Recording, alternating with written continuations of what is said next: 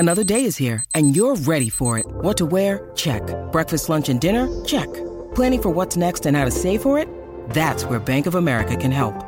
For your financial to-dos, Bank of America has experts ready to help get you closer to your goals.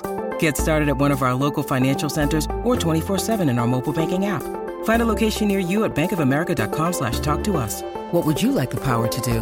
Mobile banking requires downloading the app and is only available for select devices. Message and data rates may apply. Bank of America N.A., member FDIC. Everybody, and welcome into a new edition of the Patriots Beat podcast here on the CLNS Media Podcast Network and on Patriots Press Pass on YouTube. I'm Evan Lazar, joined as always by Alex Barth. And Alex, it's been a while since we've done a show following a loss. It feels a little bit weird. It feels it's stinky. You know, we definitely don't want to be talking about a losing effort. But the place that I want to start here, and we're going to get into this panic meter, and I understand people hear the word panic and they're like, what do you mean panic? They're 9-5. Let's relax with the whole panic thing, right? And I totally agree. So don't overreact to the word panic. We're just going to talk about some of the issues the Patriots had and how much of those we feel are compounding issues, repeat issues, or things that were just kind of a one-off. But the one thing I want to hit on here is something that I think at this point, when you come off a loss like that, from a team perspective, the people in the building, the only thing you can do is use it, right, as fuel. It happened. They lost the game. There's nothing you can do about it. So instead of going into and feeling sorry for yourselves, use it as fuel to recognize, wow, we maybe weren't as good as we thought, or maybe we were getting a little ahead of ourselves and reading the press clippings, I think is a better way of putting it, and use this win or loss to remind yourselves that you are mortal. You are not free of losing a football game at any point in time. Yeah. Whatever, they weren't going to win whatever it would have been, 13, 14 straight. I mean, to have so many new pieces, and especially with a rookie quarterback, to roll off that many consecutive wins is so unprecedented. So it was coming. All things considered, it's not a horrible game to lose. I mean, look at the standings, right? They started the day in second place in the AFC. They finished the day in second place in the AFC. You rather have a get-right game before Buffalo than have Buffalo be the get-right game. So It's not to excuse it. You know, Bill, and I know he apologized for everything he said after the game, but I honestly don't think he needed to. He was right. Everything he said was right. They didn't play well enough. They didn't coach well enough. He knows it. We knew it. Everybody knew it. So I think that this game will serve as an excellent wake-up call for the Patriots, right? There have been people comparing this team to the Boogeyman team in 2019 and saying once one thing goes wrong, the wheels are going to fall off the wagon. I don't see this team being like that, but we're going to find out now, because that game was basically the equivalent of, I think it was week 9, whatever it was that year against Baltimore, right? Where they went in undefeated, they got the doors blown off, and they never truly recovered from that. I think this game, it has the potential to be that, but I think this team is more tested and has more buy-in than that 2019 team had. So yeah. I mean, the famous Brady quote of "I'm the most miserable 9-1 quarterback in the NFL," or whatever the record was at that time, and that's really the separation here. Is this team closer to the 1920 Patriots than the dynasty Patriots, right? And we're way ahead of ourselves to put them in the dynasty category, obviously, but are they the next generation? Are they turning the page, and are they getting that stench of those 2 seasons in particular off of them and starting to turn a corner here? We'll find out now that they've hit some adversity, because they weren't going to coast all the way to the Super Bowl. As fun as it was to think about and talk about and imagine and kind of dream about as a Patriots fan, they were not going to win 12, 13, 14 games in a row and win a Super Bowl, right? It just wasn't going to happen. At some point in time, they were going to hit some adversity. So luckily they got it, as you said, in an out-of-division game, and it wasn't in the postseason. It's not like they're going home, right? They still have 3 more games plus. So we'll see how they bounce back from it. But let's get into some of the panic meters. I should have used a different word. I'm already annoyed with myself for that word. But yeah, that's your fault. We're supposed to be above that. This is not the hot take show. Yeah, right. The concern level. Let's put it to you that way. That's a little bit nicer way of saying it. The concern level was some of the things that we saw on Saturday night, and we're going to get into the offense here in a second. But the one thing that stood out to me above all else in a way is that the Patriots, especially coming off of that Buffalo game, it really putting these two games side by side is really a fun exercise, because coming off that Buffalo game, the Patriots were the bullies, right? They were the Right. bully ball offense. They were the ones that were going to come in and smack you in the mouth and all that kind of stuff.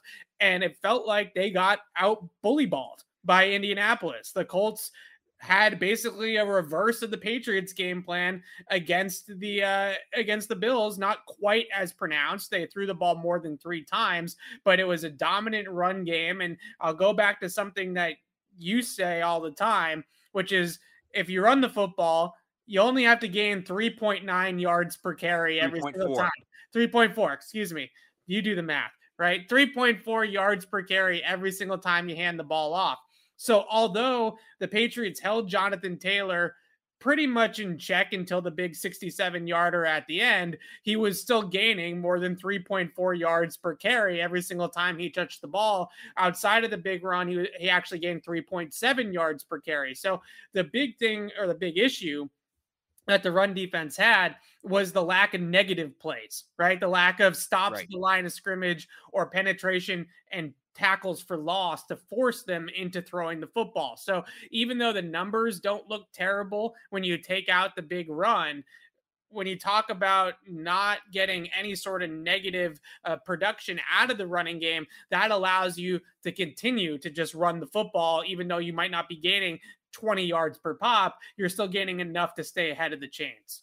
Yeah, I'm going to be referencing this game for a long time to come, because I think it proved an excellent point that people think of a dominant running game as, are you breaking off big runs? How many 20+ yard carries do you have in a game? What's your home run ability? And certainly the Colts had that, but up until that point, and they still very easily could have won the game without that 67-yard run. A dominant running game to me is you don't lose yards. Right. Do you at least get 3 yards on every carry? Like, I think if you run the ball for 4 yards on every single carry and that's it, that to me is a dominant running game. It really is, because you're forcing your will. I think you hit it on the head. A lot of what the outcome of this game had to do with. The Patriots have prided themselves all year very openly on, we're going to be more physical than the other team. We're going to be tougher than the other team. We're going to come out. We're going to take the fight to them. We're going to throw the first punch. We're always going to punch back. Like, we've heard them talk about it at press conferences. We've seen David Andrews' pregame speeches have kind of followed along that sort of theme. And they weren't the bully. They were the ones getting bullied on Saturday. And that was a big difference. The Colts were winning at the line of scrimmage on both sides of the football, but specifically on the offensive side of the ball, just throwing that Patriots defensive line back. That's been a huge calling card for the Patriots this year, is they have won the line of scrimmage in just about every game they've played. They've certainly won it in every game they've won.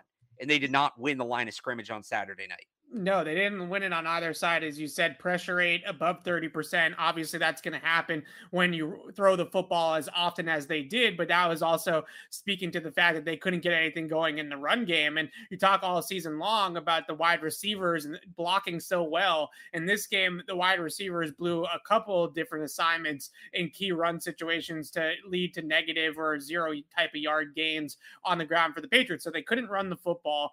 They didn't protect Mac Jones particularly well at times. And then they really couldn't get any negative play for Indianapolis's run game. So although Jonathan Taylor, up until that point, up until that 67-yard run, his longest run of the game was 12 yards, which is not terrible, right? And he didn't have a ton of explosive runs. He had, looking at it now, the only run of over 15 yards he had in the game was the 67-yarder. That was the only one. Right. So he really didn't have any huge runs outside of the big one. But at the same time, so like, for what I'm getting at is, when the Patriots played Buffalo, they had 10 runs of 15 or more yards in that game against the Bills. It wasn't just Damian Harris's home run, right? They had a bunch of different other explosive runs in that game against Buffalo. This was not quite as bad as that, but they still couldn't get them to throw the football. They couldn't get the ball into Carson Wentz's hands. And that was something that was really a detriment to the way that they played and the defense that they played. The last thing I want to say about the run defense, until we put it up on the how concerned are you meter.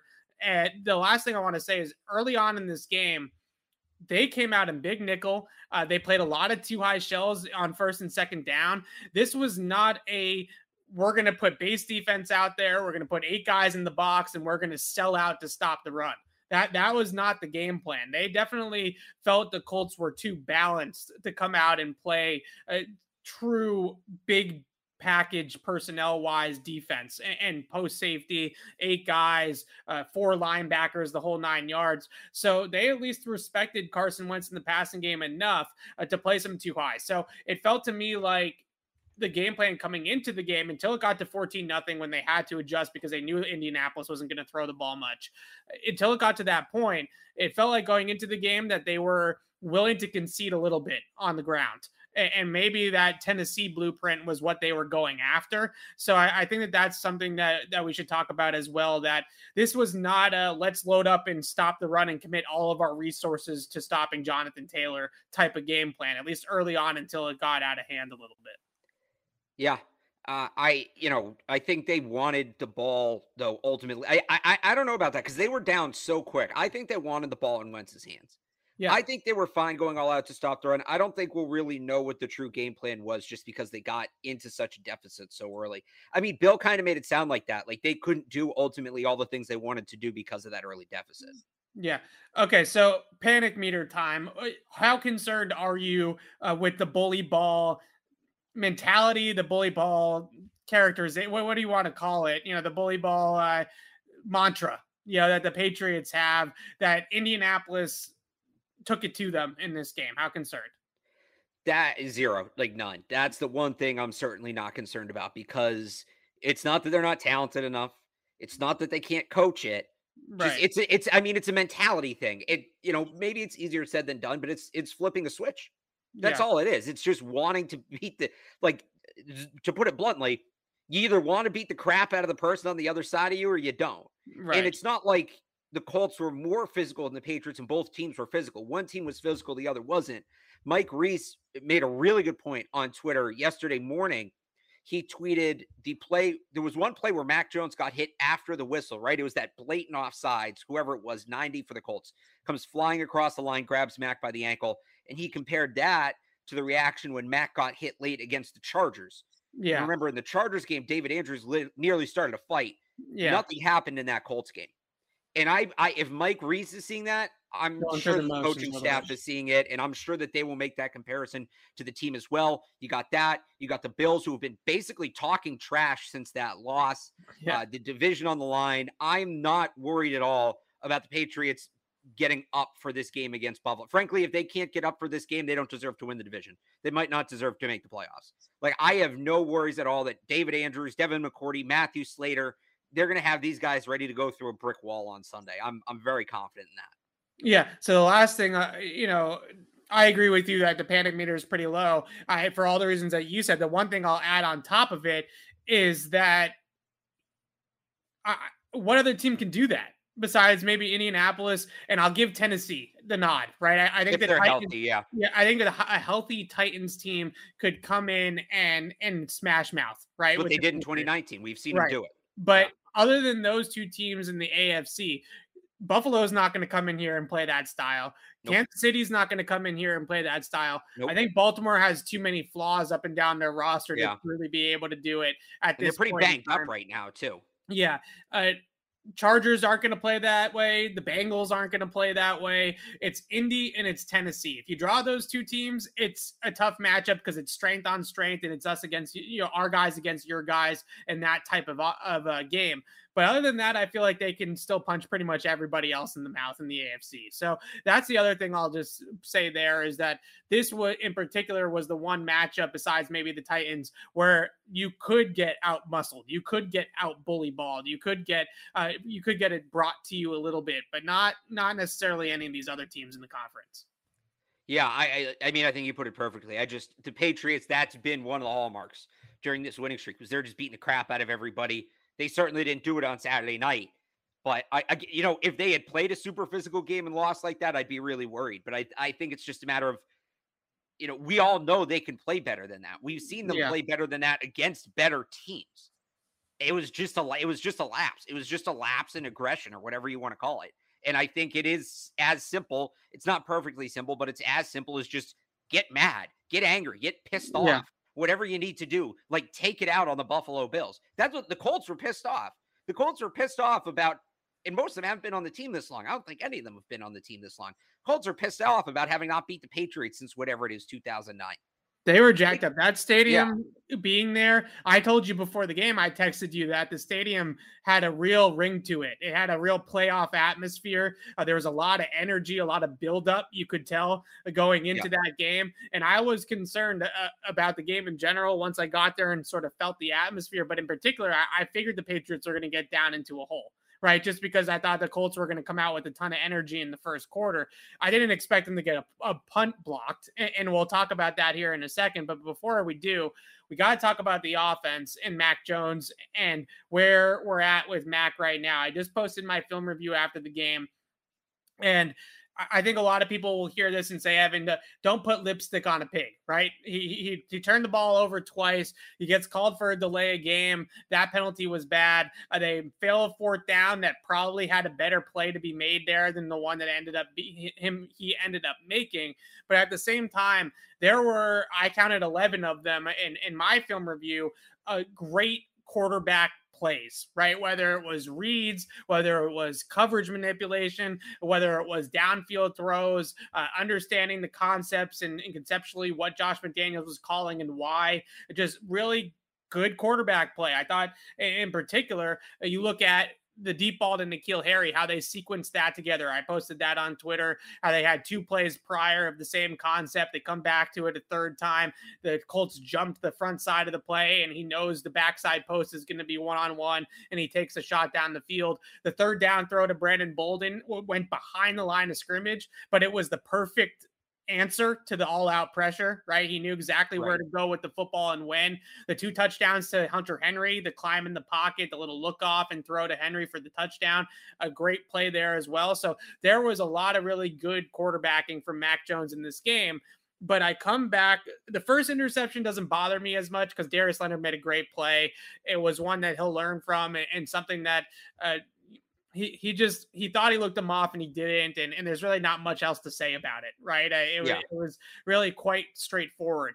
The second interception really irked me and is something that the reason being that it irked me so much, and I guess we could pull it up quickly and I can explain it in further detail if we want to, but the main reason why is it's a mistake on 2 levels, both pre-snap and after the snap, that at week 15, 14 starts into his NFL career, the Patriots cannot afford Mac Jones to make these errors anymore, right? You can't have the missed read in the middle of the field and then the lazy throw into the flat that probably would have been a pick six if the ball was a little bit more catchable for the defender. You can't have that anymore in week 15, start 14. It's no lot. The excuses of him being a rookie quarterback for a play like that go out the window for me.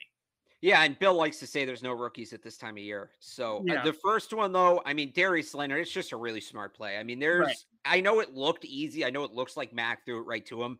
It's what Leonard does before the throw. That's what makes that such a good play, right? I don't know how many college linebackers there are that make that read and get themselves in that spot the way Leonard did. That might just be something, right? That might just be something Mac has never seen before. The second one, like you said, I actually thought if he throws that ball earlier, he has Bolden. It was Bolden, right? Was the intended target. He has Bolden for the first down if he makes that throw right away. But it looked like he looked to Bolden, looked down the field to see if he had anything else, thinking he still had Bolden. And when he came back to Bolden and threw it, realizing he didn't want to make the throw downfield, the situation had changed.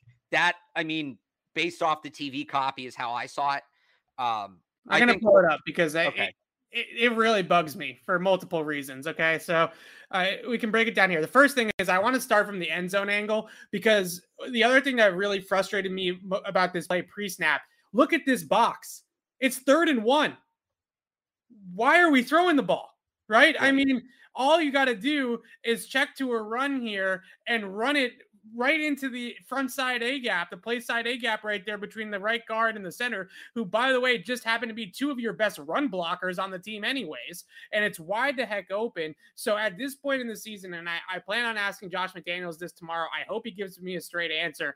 Does Mac have the control to change this play on the fly?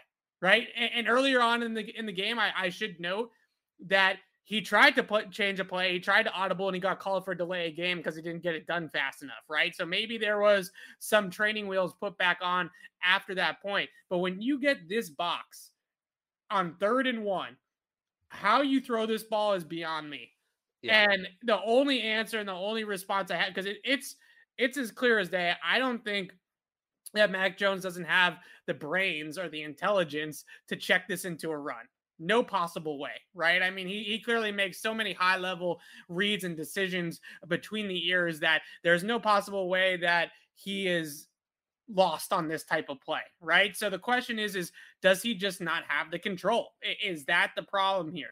And if that's the problem here, then forget that, because we're well beyond it, right? We're 14 starts into the season for Mac Jones. At this point in time, he needs this control, because this play cost them 3 points and very well might have cost them the game, because that was the difference in the end, right? Instead of it being 17-17, it's 20-17. It's a huge play in the game. So the fact that they can't give him the control or the reins of the line of scrimmage to get this into a better play is really irks me a lot. All right, clearly, because I'm going off about it. The second thing that I want to do here on the overhead. So the Patriots are going to run a mesh crosser, a mesh concept, right? So they're going to have Hunter Henry. He's going to run the crossing route from this direction. Jacoby Myers is going to run the crossing route from that direction. And they're going to create an intersect in the middle of the field.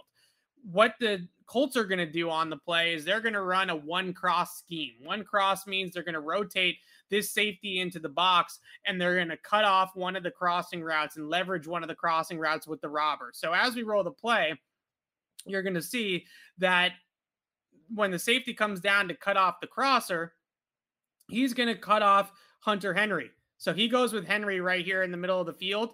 So the read here is to Jacoby Myers. Jacoby's wide open, right? He's got to step on the man. He has nobody helping him. He put this ball out in front. That's a first down. So the other thing that's the issue post-snap is that Mac doesn't hold on the initial read long enough. This is a clean pocket. There's no reason for him to rush this throw into the flat. This is a lazy rushed throw into the flat to Brandon Bolden. There's no other way to put it. So if he holds on to this read in the middle of the field and he recognizes the exchange there with the robber, then he's going to hit Jacoby coming over the middle of the field for the first down. No problem with that throw right there. So if you look at it from the end zone angle, you can see the separation that Myers has in the middle of the field, and how wide open this throw really is. NFL open, I should say, not wide open, right? How NFL open Jacoby is. Look, here he is. All you got to do is throw it out in front of him. There's nobody here to help, and he just ends up kind of lazily dumping it into the flat. So you have the pre-snap stuff that really bothers me. You have the post-snap stuff that really bothers me. And that play in particular really stood out as one that they just can't have at this point in the season. We're just well beyond giving him the rookie excuse at that point for that particular play. Yeah, no, it wasn't a good read. I will say, though, overall on Mac, I think there are, it's a negative game, but overall what you learn about the kid, you saw what a short memory he had. And I think the question had been coming up a lot. Can Mac lead a team back from behind?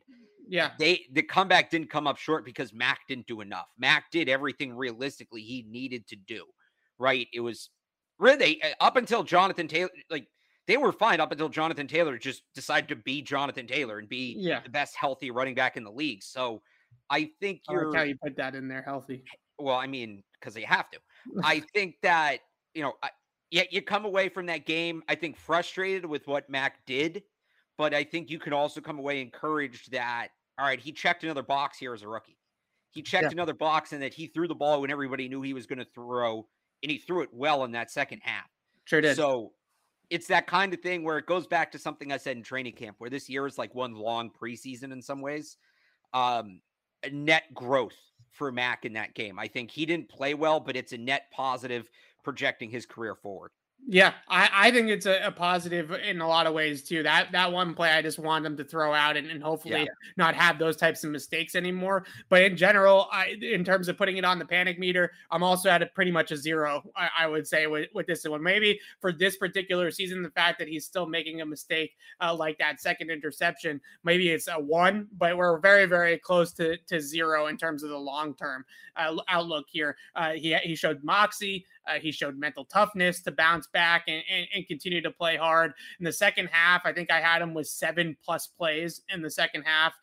In my review, a couple of them were early on that first drive. He made a couple good third down throws, but most of the plays that he made down the field were late. I thought like I said earlier, the bomb to N'Keal Harry was a great decision to just give his guy a chance down the field with the one-on-one and throw the ball deep. I thought that was a really aggressive type of throw by Mac Jones that you love to see. And he did bring him back. And I think a lot of games that we've seen from the GOAT, that we've seen from Tom Brady, were bad for 3.5 quarters, 3 quarters or something like that. But Brady always put together the 3 or 4 drives at the end of the game to bring him back and win the football game. The Patriots didn't quite get over that hump, but this game felt like at one point in time, like it was like one of those Brady games where the Patriots offense played like dog crap for 2.5 quarters, but then figured it out. Right. And started to put up points and come back at the end of the game. And it did feel like that sitting there in the stadium got real tense. It got real quiet. And you could feel that sort of, feeling of they're going to pull this thing off. Right. They're actually going to do this. And they were very, very close to doing it. And it wasn't his fault that the dam broke on the defense. So it wasn't like the Dallas game where Dallas possessed the ball for 90 plays and they were tired and gassed. It was just one breakdown that led to the big run. Yeah, no, I would agree with that. And I do think ultimately up to that point, the defense played exceptionally well. And even on that play, like I know people want to circle Donta Hightower and spotlight him. Yeah. That's the Colts' bread and butter play. Yeah. They went to the best play in their playbook. And what that play is basically we are going to get Jonathan Taylor on a downhill linebacker and force that downhill linebacker to move laterally. Yeah. They're basically saying, let's take the guy that wants to go north and south and make him move east and west. And then on top of that, and Devin McCourty said it after the game, the Patriots were totally selling out for the run. They did not. It was basically they're either going to score a touchdown or lose yards. They had nobody back. And that's why Devin McCourty ends up in the hole there. He's normally playing back to stop that, to prevent a 10, 15-yard run from becoming that. They had taken that protection out at that point. So whereas people want to blame Hightower and McCourty in the hole, like, do you want Donta Hightower to make that tackle? Of course. But the people are saying that's a sign that Hightower needs to retire or he's cooked or any of that. You put just about any linebacker in the league in that spot against Jonathan Taylor, best odds 50-50 they make that tackle. That was just, and it's how the Patriots won against the Bills. That was just, when you have a really good running team, you take the run play you run best and you just make them stop it. And that's basically what the Colts did. They said, we run this play better than anything else. Jonathan Taylor moving east to west against the downhill linebacker is a mismatch in our favor. Let's create it. Nobody got an initial push for the Patriots. It allowed the Colts to create the situation they wanted. Donta Hightower's in the wrong place at the wrong time. So again, should he you want him to make the play? I'm sure if you ask him, he'd say he should make the play. I have trouble, pointing at that as an example of Donta Hightower can't play anymore. I think people need to calm down at that one a little bit. And besides that play, I thought the defense played outstanding. 10 true points for 58 minutes. If they play like that, Patriots are going to win 8 or 9 times out of 10. I still think this is the best defense in football. I've been saying that since the Cowboys game. When they allowed 38 points, I came away from that game and I felt like this was the best defense in football. I still believe that, even after they played the other night.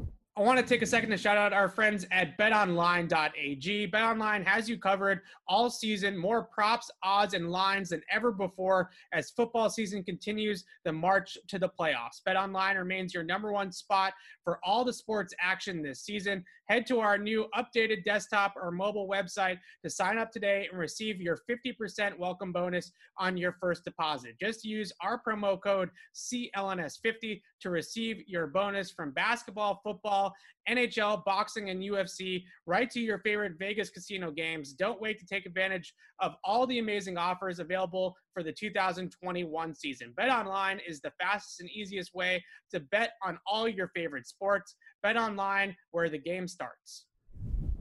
So on the last play, or on the Taylor run, I shouldn't call it the last play. On the big Taylor run, two things. First of all, you mentioned their bread and butter play, mid zone, right? It's straight mid zone, and on that particular play, all they're trying to do is set up the cutback. Right? That's all they want to do is set up the cutback. And you have on the play when you watch it back, I don't know who to point fingers at anymore when it comes to defensive play calling. So whatever, just the coaching staff in general. They ran a twist with the linebackers, right? Kyle Van Noy twist inside, and they exchange gaps with Dante Hightower. What they're trying to get is Van Noy penetrate the line and get in the backfield to create a negative play. So that's where the sellout against the run comes from, right? You're 4 minute. Everybody's down. You're trying to twist inside with the linebackers to try to shoot a gap and get in the backfield and make a play. And what ended up happening was because of that exchange, because of that gap exchange that goes on between Van Noy and Hightower, Hightower's whole momentum is moving in that one direction, to his right or to the running back's left, right? So everybody's moving that way. And then Taylor cuts across the grain, and that's really tough. Now, the one thing when you talk about, well, what could Hightower have done differently other than obviously make the tackle? Because Devin McCourty's coming down from the middle of the field, that he has leverage, right? He has the ability to kind of force Taylor to go between him and McCourty. Instead of allowing him to cut it all the way across his face and cut it back, what he really needs to do is maintain that leverage, not overrun the gap, and force him into the help, right? Force him into Devin McCourty so the two of them can make the tackle together instead of having him out in space like that against a really good running back. But I agree with you about the Hightower overreactions. I'm sick and tired of hearing about it as well. But let's keep it on offense. Well, let me just add here real quick. Somebody said Bills defense number 1, Panthers defense number 2. Bills put up 31 points against the Panthers. Just for the record, because we don't want any disinformation in the chat. Patriots are still the number 1 defense, 16.2 points per game. Bills are in third at 17.4 points per game. And just for fun here, Carolina 16th, 22.4 points per game. So let's get those numbers right. There you go. All right. So back to the offense, though. We got to talk about one of your favorite topics. Well, no, this is your second favorite topic. We're going to talk about your first favorite topic after this. Well, I think it's actually my least favorite topic. I just am very passionate about it. You're very passionate about it. That's a fair way to put it. Josh McDaniels.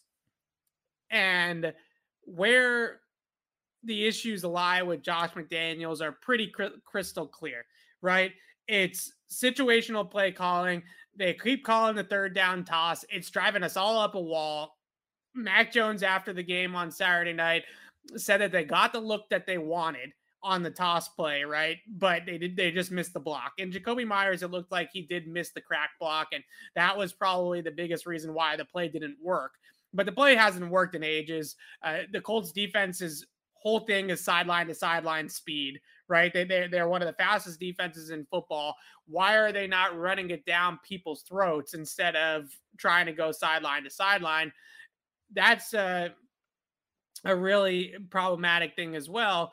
But I look at Josh McDaniels and I see a lot of really good things still. I mentioned the sequencing of the levels concept that they put together to hit the big play at the end of the game to N'Keal Harry. I think a lot of his game plan in this game was actually better than I thought watching it live, just in terms of the plays he called to beat what the Colts defense was doing coverage wise, right? The coverage beaters that he was calling, I thought were really successful for most of the game, but he still has some of these head scratchers, and I'm still clamoring for some sort of creativity in the red zone, right? The red zone is still Hunter Henry or bust. There's nothing else going on down there in the passing game once they get inside the 20. And I made this joke after the game, but Frank Reich now has 2 trick plays against the Patriots in his play calling days, right? The Philly special, and what did he call it? The Patriots special? The Indy special. The Indy special or whatever it was to Nyheim Hines. Where's the McDaniels special? right? Where's the McDaniels trickery? Where's the McDaniels creativity? Because it's certainly not that they don't have players that could be used in that vein, right? They do have some ball carriers, Johnny Smith, even N'Keal Harry, I think, or Kendrick Bourne, who's been really good on reverses and sweeps and stuff like that this year. I think that those things need to come as well. So red zone creativity, obviously fire the third down toss into the sun. And that's really my two biggest gripes with Josh McDaniels. Other than that, I don't really think it was a terrible Josh McDaniels game outside of those two things. So I think, and by the way, shout out to the guy in the chat telling me nobody cares about points, and then in the same breath telling me I need to learn football. Scoreboard, baby, scoreboard. I think that, my biggest issue with McDaniels, and maybe this kind of leads into the next topic, which is the field goal decision, right? Yeah. That was my biggest issue, not the decision to kick the field goal. I actually thought Bill's explanation for that passes, I think that's legitimate. Yeah. I think he defended that well, and he ultimately would have ended up being right? If they stopped Jonathan Taylor, all of a sudden you only probably need 30 or 40 yards instead of 70 to at least force overtime. You're in a good spot. So, again, I actually, the field goal decision, as annoying as it was, the bigger issue to me is what they did on third down, because it's 3rd and 7. You should go in assuming that's fourth down territory. I don't think they went in, and if they did, this is a failure on the coaching staff. I can't imagine they went in and said, we're going to take an end zone shot on 3rd, and then we're going to kick the field goal on 4th. I think it should have been, we have 2 plays to score. And if that's the case, what you want to do, they tried to gain 7 yards twice, essentially, is what they did. They run everybody to the end zone. The protection breaks down. Mac has nowhere to go with the ball. He throws it away. And all of a sudden, you have 4th and 7 for a team that, like you said, hasn't been great in the intermediate to high red zone. Yeah. To me, what that play calling sequence should have been is try to gain 3 or 4 yards on 3rd down and then leave yourself with 3 or 4 yards on 4th down. I think even just a couple yards there make a huge difference. NFL teams this year, I have the number right here. Let me just pull it up. Fourth and goal from 7 or more yards out this year, 0-4. Since 2019, they're 3 of 16 on 4th and goal from 7 yards out. That number goes up closer, actually, believe it or not, closer to 50%. Not quite at 50%, but closer to 50% once you get even down to the 5-yard line. So just 2-yard difference. That was the biggest mistake to me, was that they ran everybody to the end zone on 3rd down. They treated that like 4th down instead of setting themselves up for a more manageable 4th down. And look, maybe they couldn't have run it. The running game wasn't working all night. I made this point the other day and somebody said, well, yeah, just run the ball up the middle, pick up 3 or 4 yards. I don't know if they could have done that. The one that I really think they left on the table, they have loved that screen pass to Brandon Bolden in the red zone. Well, they did call it, was it later or earlier? Because I think it was later. I think it was the next drive, but the biggest further head out. Scratcher about the whole thing, and we were texting before we started recording. They had the same exact situation on the touchdown drive. I think it was the next drive, right? I believe in the 4th quarter, that on Hunter Henry's second touchdown was third and goal from the 7. It was the exact same situation. In the play before that, they hit Brandon Bolden for the screen. They did exactly what you're talking about in reverse, right? They kicked the field goal first, and then they got into that exact same situation and ran the screen, and then they ran the 3rd and 7 play for the touchdown. But the problem is that, like I said at the beginning when we started talking about Josh McDaniels, their red zone stuff, their red zone package is predictable. Everybody knows where the ball is trying to be funneled to. It's trying to go to Hunter Henry. Every once in a while, Brandon Bolden will get a touchdown there, right, on a screen or some sort of play design out of the backfield. But for the most part, it's pretty rudimentary down there right now. There's just not a whole lot of things cooking in the kitchen. I'm going to audible and talk about cannabis, specifically Massachusetts' premier cannabis dispensaries, INSA, INSA. They're the premier because the founders, Pat and Pete, re-engineered the cannabis model from what they sell to how they sell it, while never forgetting it's for everyone. INSA dispensaries are inviting and modern, so come in just to learn more. The staff are authorities on the science who answer every question, from the differences between flowers and concentrates to offering for insomnia and anxiety, or Reco for hanging with friends. INSA has a world-class head chef too, and only hires the most respected growers who perfected their craft when it wasn't so legit. One last thing, the INSA founders aren't VCs from Silicon Valley, but lifelong pals from Springfield. So there's another local team to root for, INSA, in Salem, East Hampton, Boston delivery, in 2 Springfield locations, including just one off I-91 beside the MGM Casino. Mention we said to stop by for a sweet t-shirt or for 1 penny, INSA.com or 877-500-INSA. Right. Well, but I'll say this. I don't think the Colts were ready for the screen. The Colts were ready for exactly what the Patriots did because they rushed forward, they dropped everybody into the end zone. A screen there gets you, I don't know that it scores a touchdown, but I think it gets you at least down to the 3, which is really what they needed. If there was ever a time to run that screen, I thought that was the perfect spot for it. And even, you want to compare it to, okay, well, they can't score on 4th and 7, but they scored on third and goal from the 7 on the next drive. Right. I don't remember. I think it was Myers. Somebody's running just a simple drag route across the formation underneath to pick up those 3 or 4 yards if they need them. You know, where you're not trying to score on that play. You're trying to set up a more, a more reasonable 4th down.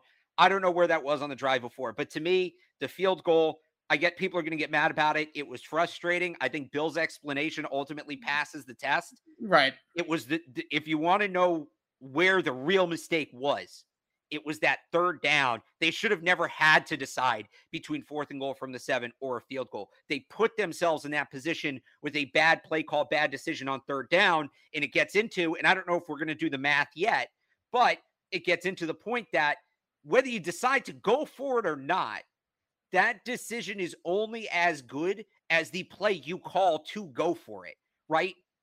You can make the right call based on the math. And by the way, that wasn't the math that said to go. Just because the math lines up with common sense doesn't mean the math is always well. Right. Also, the math is in conflict because some math says to go for it. Some math said it was closer to a 50-50 toss-up, right? So all the people who ride and die with the math I've seen, they're angry about that. So I'm going to say that the math, the worst math nerds use, said to go for it. But, it can be fourth and goal from the 1, and it's the right decision to go for it. If you come out and you call 4 verts, oh, what does it matter? You made the right decision. Congratulations. It's not the only decision you make. You also have to call a play. Bill said they didn't have a play they liked. Don't just go for it to appease the math gods, right? And shoot yourself in the foot. But, the overlords of mathematics will now smile upon us with favor.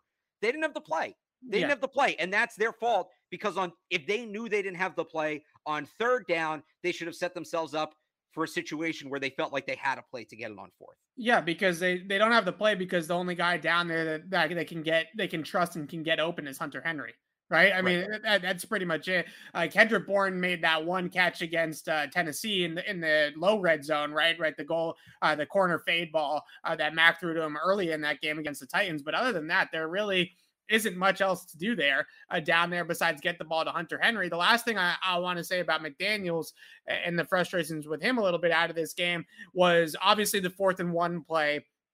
The sprint right pick play that everybody in the world has seen a dozen times now from the Patriots. The Colts were 110% ready for it, right? They knew exactly what was coming. And when you look at that play call too, you start to think about the same thing with the red zone stuff. And this speaks to me, if you can scheme it up on 1st and 2nd down, that's great. The Patriots are a good 3rd down team as well. So I'll give them 3rd down as well. But red zone and 4th down, gotta have it type of situations. Those are where the great designers and play callers separate themselves from the not so great ones. And you look at red zone offense and who's at the top of the league in red zone production. It's not just the teams that have the best playmakers down there. It's San Francisco is actually number 1 in the league in red zone scoring this season because Kyle Shanahan's pretty darn good at designing plays down there. So 4th and 1. They sprint Mac out to the right. They run the pick play. It's nowhere to be found. It gets completely shut down by Indianapolis because they knew exactly what was coming.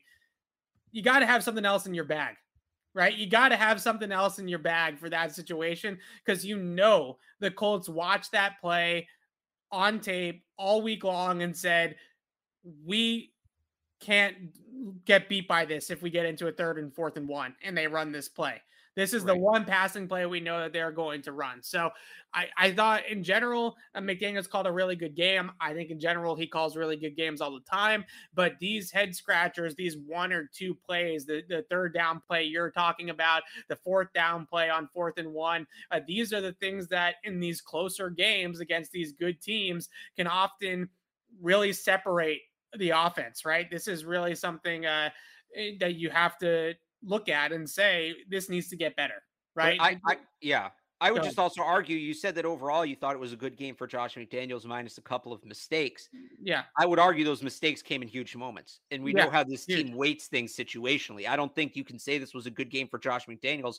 Yeah, if you want to, go play for play, just counting each one as call it 1 point. Yeah, the positives probably outweigh the negatives, Right. but you got to weight the plays that came in the big moments. Right. And it seemed like every big moment that happened at that game, the wrong play was called. So Yeah. I'm not willing to say that, hey, I won't give Josh McDaniels the credit in that game I gave Mac.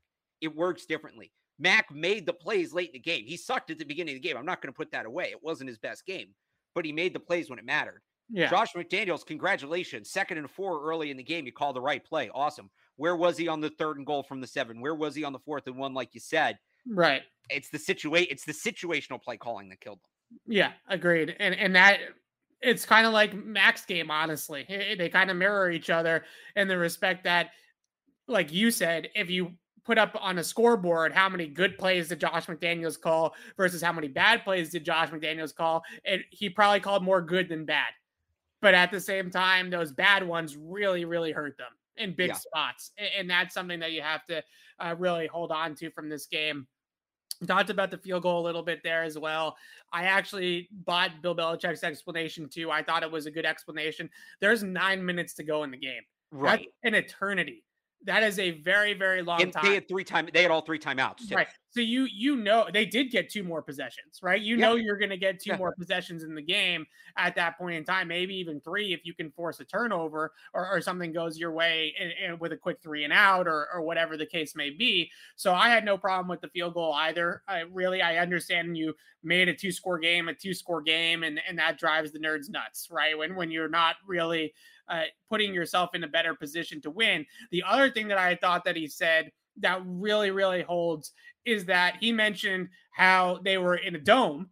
And if Nick Folk had to attempt a 56, 57-yard field goal to send the game into overtime, they felt really good about Folk making a kick in those conditions. So when you put on all of it, and you say, okay, well, now we only need a touchdown and a field goal to send the game into overtime instead of 2 touchdowns to send the game into OT, you definitely have yourself in a little bit of a better spot, being down 10 versus being down 14 or 13 or whatever it was. Right.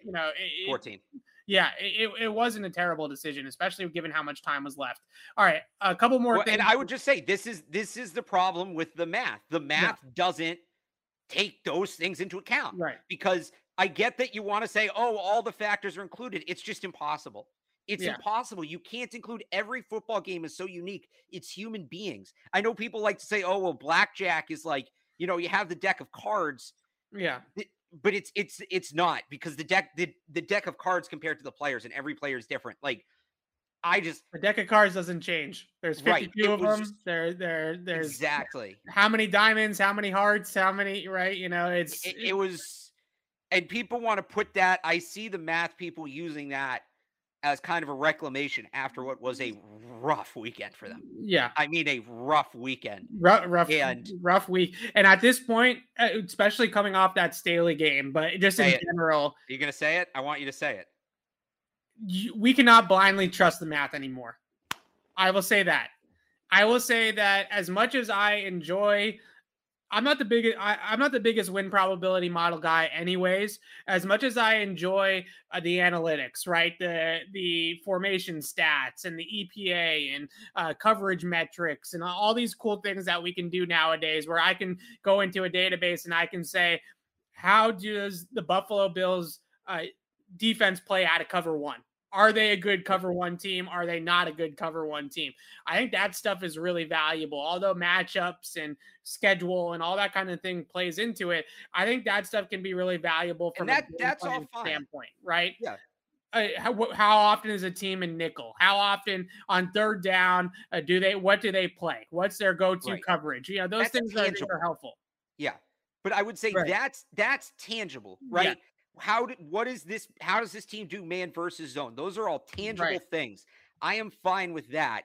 It's when you start using the abstract, when you Yeah. go into the abstract with the math, EPA, that's not measured by anything. Even some of the stuff, like if you want to get into like air yards per attempt, average depth per target, Yeah. that's a tangible, there's a direct tie between that and something that exists in football. When you Right. want to start getting into EPA, when you want to start getting into WAR in baseball, when you want to start getting into DVOA, these are not tangible concepts. These are created based off of, it's not, again, to go to baseball, earned EPA run is a great average. metric. Don't shit on EPA. Don't What be. is EPA? What is EPA in a football sense? Tell Yes. me what EPA is. So basically, EPA is success rate. It's a fancy success rate metric, right? So it's down and distance, how often a team is succeeding based off the down and distance, right? So if it's 1st and 10, you want to be gaining 5 yards on 1st and 10.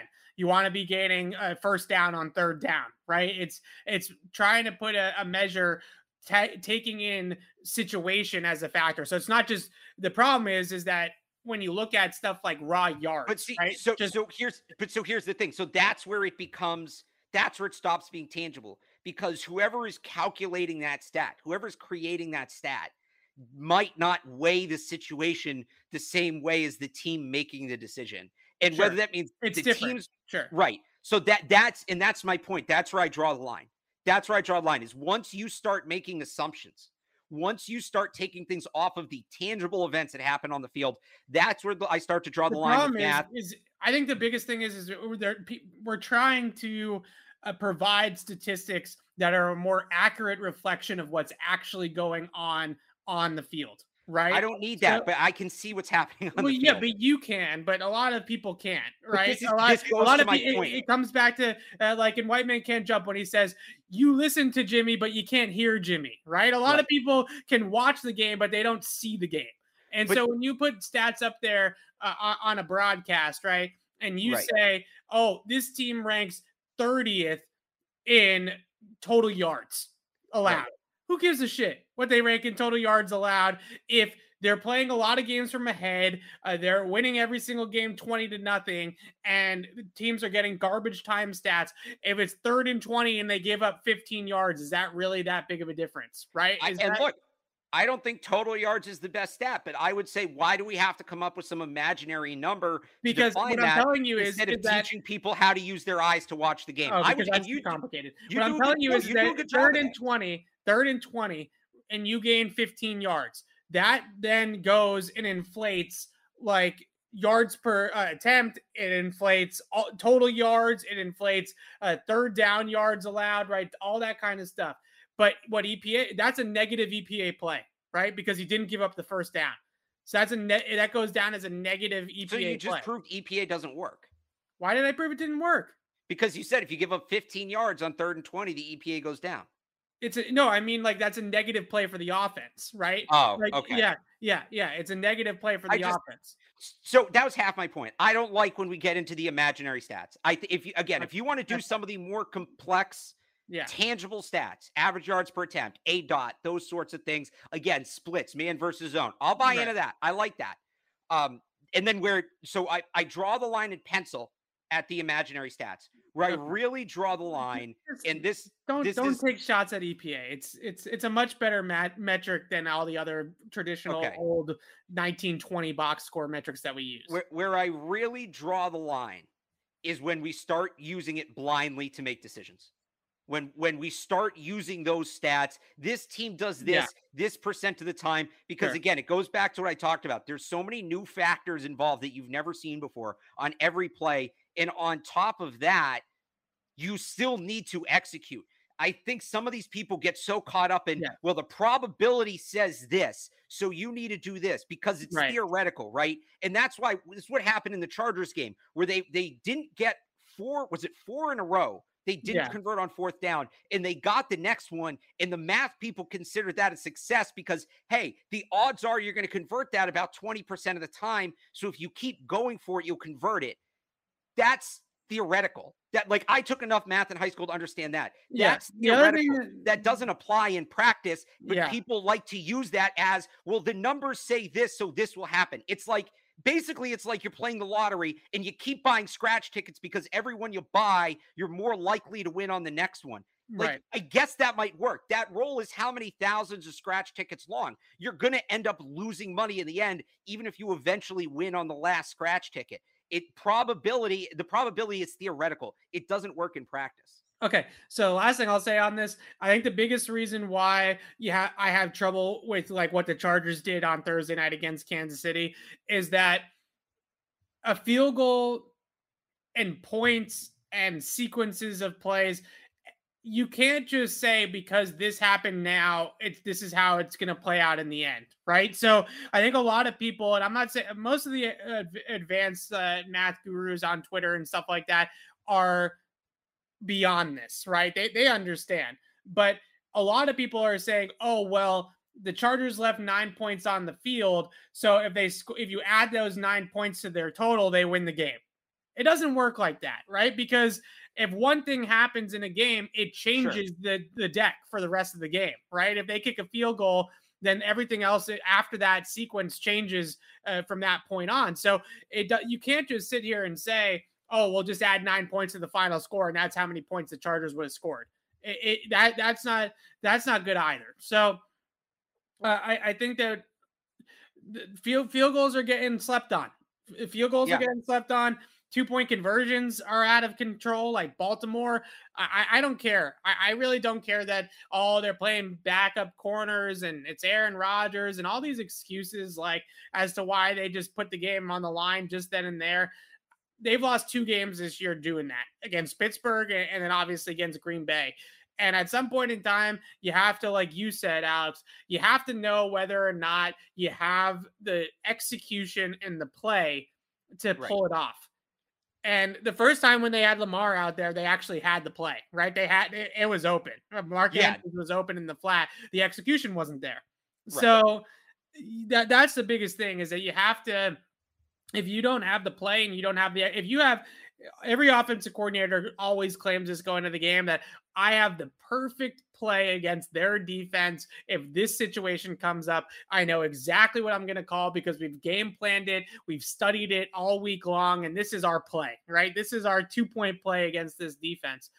If you feel so strongly about it that you feel like you're going to get it, then go for it. But if not, then I really do think that take the points and take your chances in overtime. You never know what might happen. Right. You just saying, "Oh, it's Aaron Rodgers, you're definitely going to lose." I mean, that's just a loser's mentality in my mind. And that's pretty much what I'm saying. Don't do it just because the spreadsheet says to. Again, it goes back to my point. Don't just bow down to the math gods.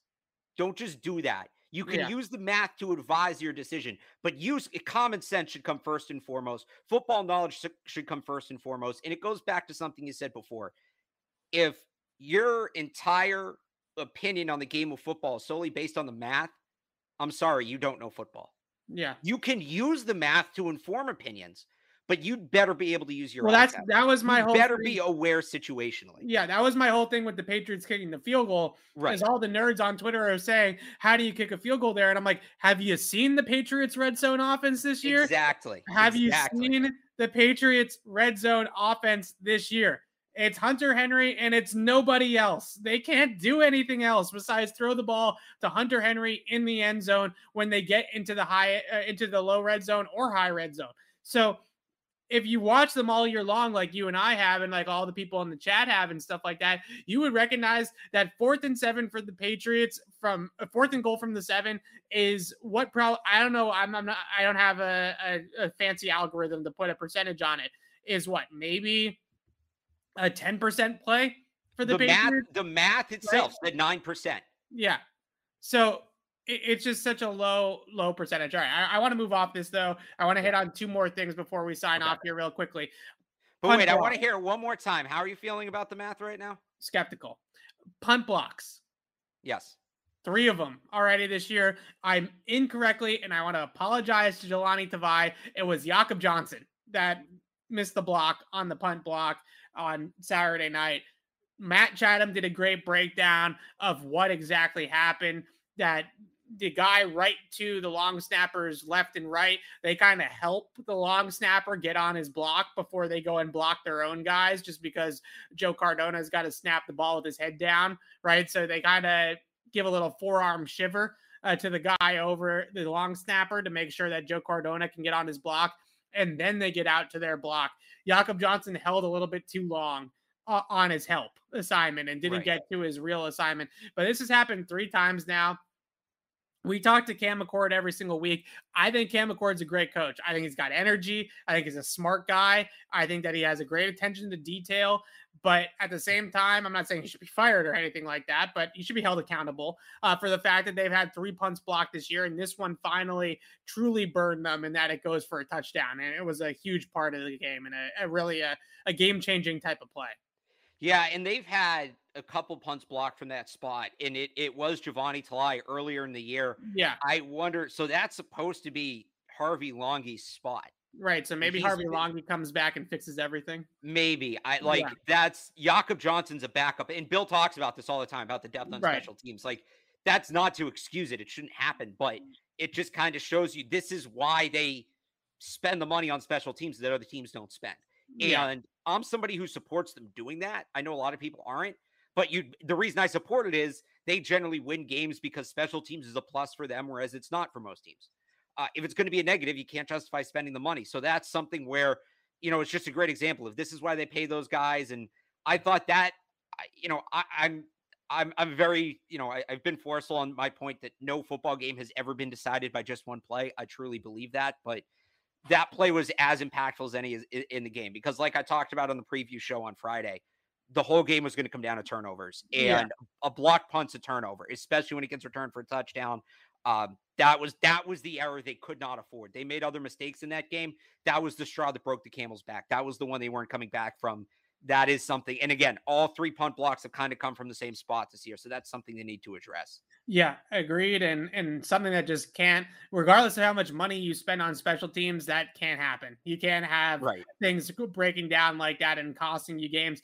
Mac Jones said it earlier in the season. There's oftentimes you can sum up a loss in 3 plays, right? Usually there are 3 plays to an L.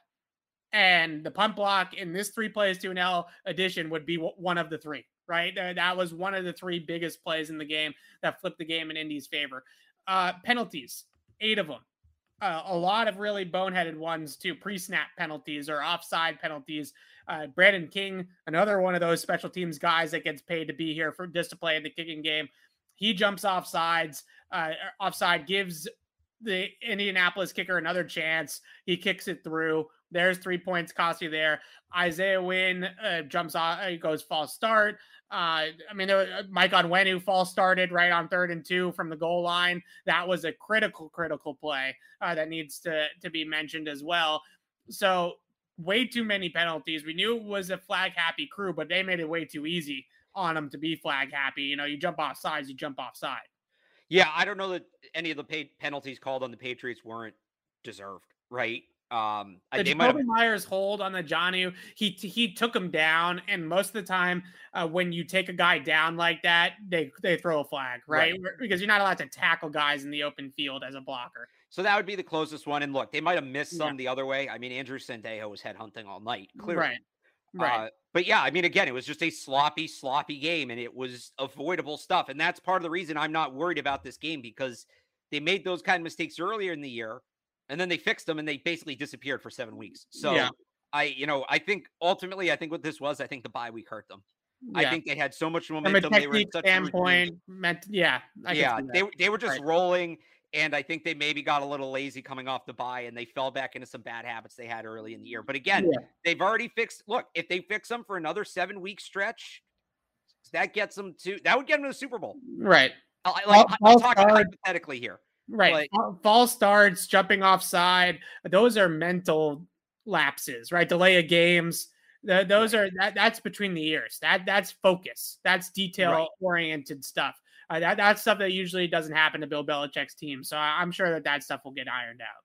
Yeah, again, like if they fixed it before, I trust them to fix it again. Especially this, there's no excuse. There's like that. There really wasn't much of an excuse to come out flat against the Colts. I'm not saying Yeah. like, oh, that was the game, but I think I even said it last week. Like that game felt a little trap gamey. Yeah. Coming off the bye, Saturday night game, the Bills on deck. I know it's a good opponent, but it felt a little like a trap game. Yeah. This next game is the biggest game in the post-Brady era, Yeah. bar none. Like this is the game. If they don't Well, get up for this, if they lose this game to Buffalo, it's a slippery slope, right? Yeah. You basically can't win the division at that point. The Bills would win the division if they won out, or Buffalo would win because they have the division record in hand, and it would be 1-1 in the head-to-head. And then you start talking about there's a lot of teams, and we can kind of wrap on this. I did want to talk about Isaiah Wynn, but I think that's a longer discussion that we can have another day about his future at that spot. But just wrapping this up on, if you look at the AFC, and I can pull it up real quickly here as we talk, there's a lot of teams with 6 losses right now, or 7 losses, right? There's, I think, a dozen teams that are right there. So you start to drop off some of these games here. There's 12 teams with 7 or fewer losses, right? And then there's 10 teams with 6 or fewer losses. So you start to drop a game or two here against the Colts and against Buffalo, and you get to 6 losses. Then you start talking about battling for a wild card spot at the end of the year. And you got that Miami game in week 18. That could become a de facto playoff game, right? Yeah. In Miami, the way the Dolphins are playing. So it's just, this one could not be a bigger game. You're at home. It's a good matchup for you. You proved that a couple weeks ago that you have it's a strength that you have that is a weakness of theirs. So you do match up well against them, and you have to take care of business in this game, and you have to end the division now. Because if you give it a couple more weeks, then you might not win the division, and you might find yourself in a week 18 in Hard Rock Stadium down in Miami in a winner take all game against the Dolphins. And that's not a place you want to be in. Right, exactly. All right. So Alex and I will be back on the podcast on, are we going to do it Friday this week with the back to a Sunday game? I'm actually on Felger and Maz Friday, so it might have to be look Thursday. at you. Oh my God. Yeah. I'm so sorry. Jeez. 2 to 6, 98.5 The Sports Hub and NBC Sports Boston. Me and Matt McCarthy. Wow. You're going to be on TV on the simulcast too. Look at that. That's everybody else's problem. Wow.